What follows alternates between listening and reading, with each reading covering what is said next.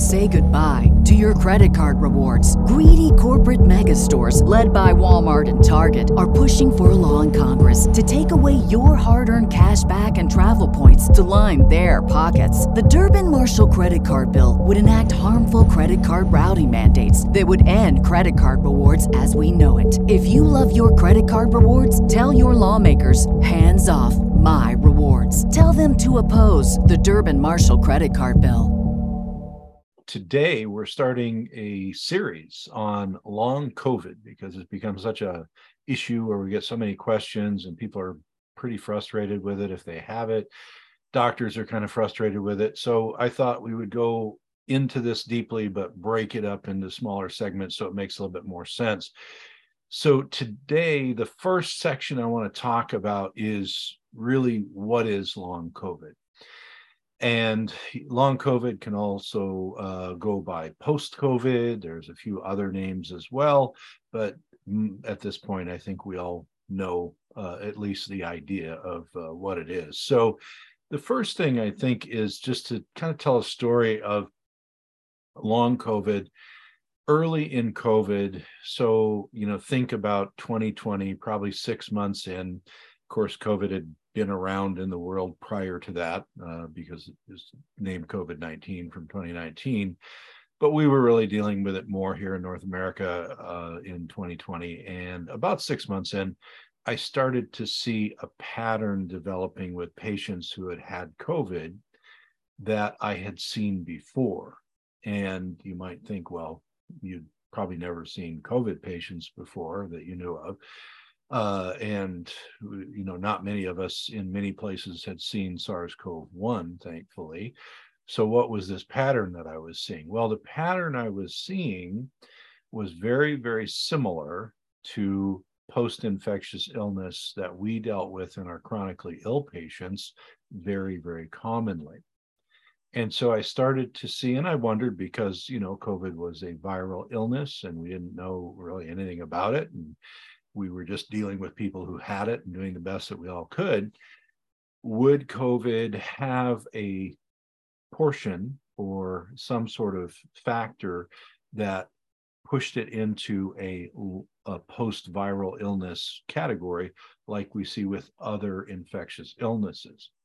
So you may have heard of post-viral illness. I've done shows about it. You can have that after influenza. You can have that after Epstein-Barr virus. You can have it after bacterial infections, all manner of things.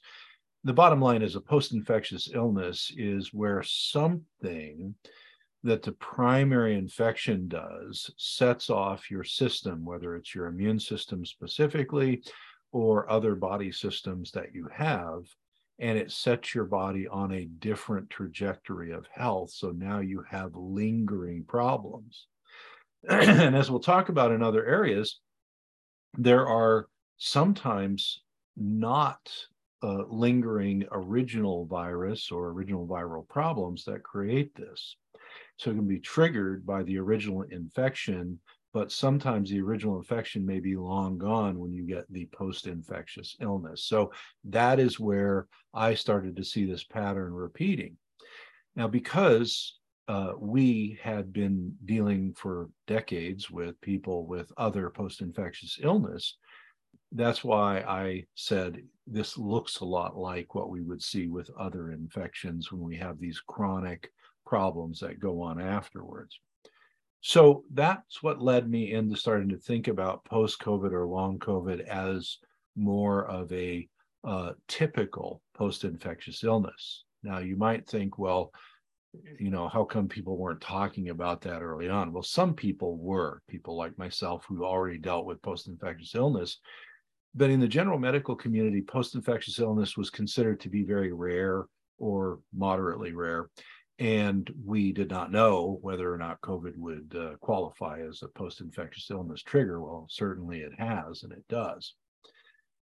So that led down the pathway of, okay, if it's a post-infectious illness, which it clearly is, and just like every other post-infectious illness, not everybody who has COVID develops long COVID or post-COVID. what could be things and what could be ways we could look at long COVID that would be similar to the way that we deal with people with other post-infectious illnesses. So a basic question, as I'm going through these 16 different videos to talk about post-COVID illness, a basic question that I get right up front is, well, does anyone even know what, long COVID is or what post-COVID is? Well, if you go to the CDC, so from cdc.gov, there are a couple of pages that they have for long COVID or post-COVID illness.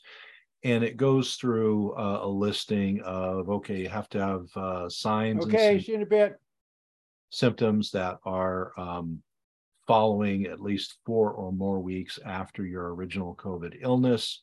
And of course, what we see now, this, was sort of developed a little bit earlier. Sometimes we see people with a little bit longer initial illness, some with a little shorter. But the bottom line is, if you're still having signs and symptoms after a month, you start to get into the qualification of long COVID. Now, when I look at the list of symptoms, if you look, there's particular categories that I think we've all seen and heard of. So there's systemic type of symptoms. We'll go over a couple of those. There's heart, there's lung, there are musculoskeletal, so joint and muscle issues, there are digestive issues, and certainly there are neurological issues. Now, the list from the CDC are just the most common, and then they have another list of less common.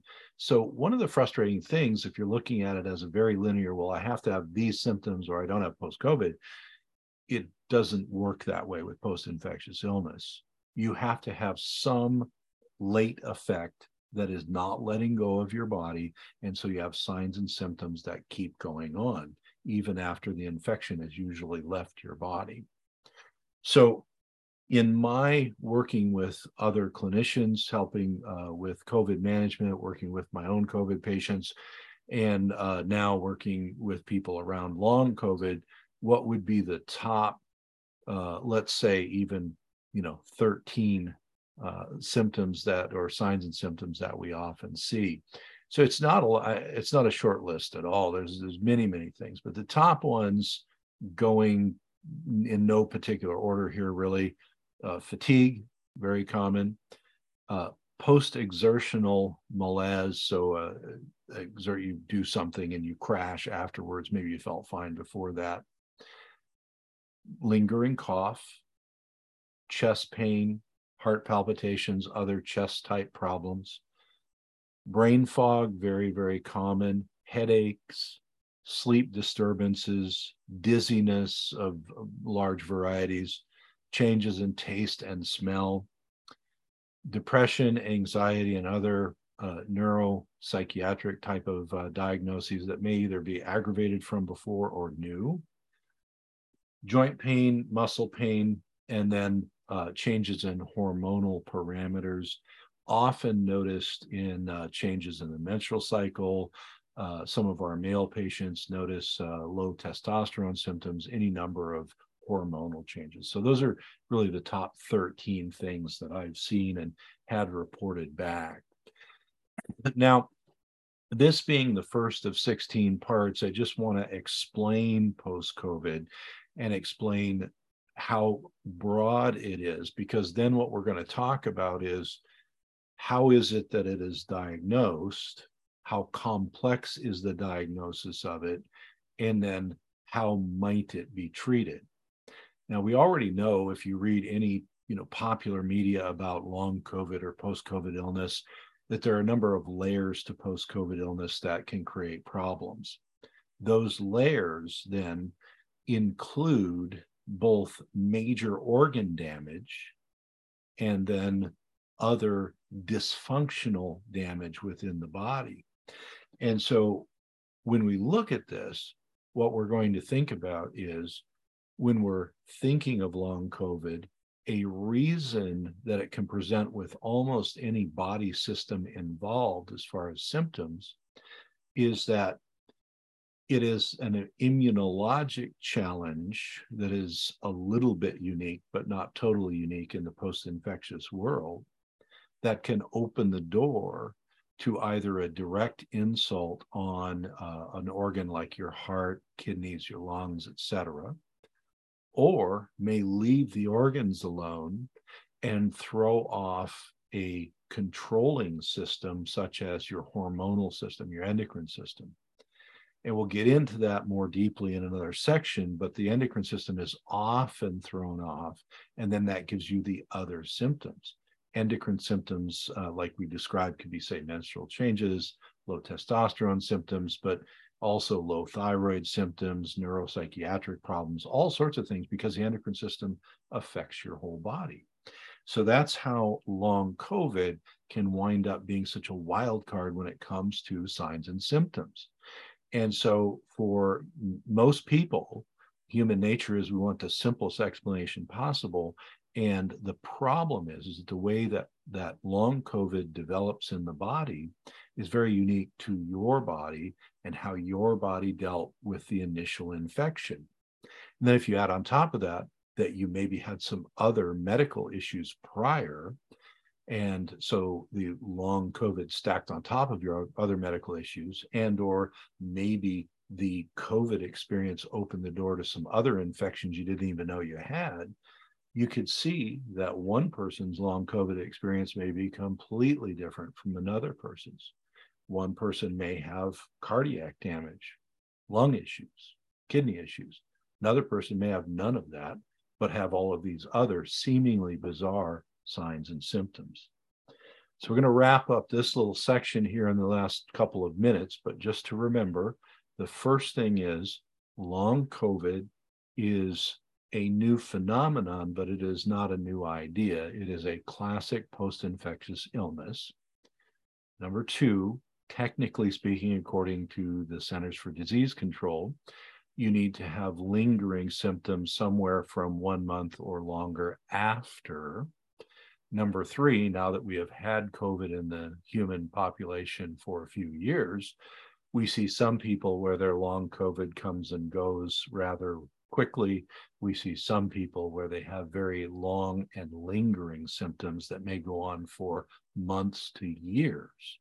And in following sections, we're going to get into all of those and discuss why all of those things happen.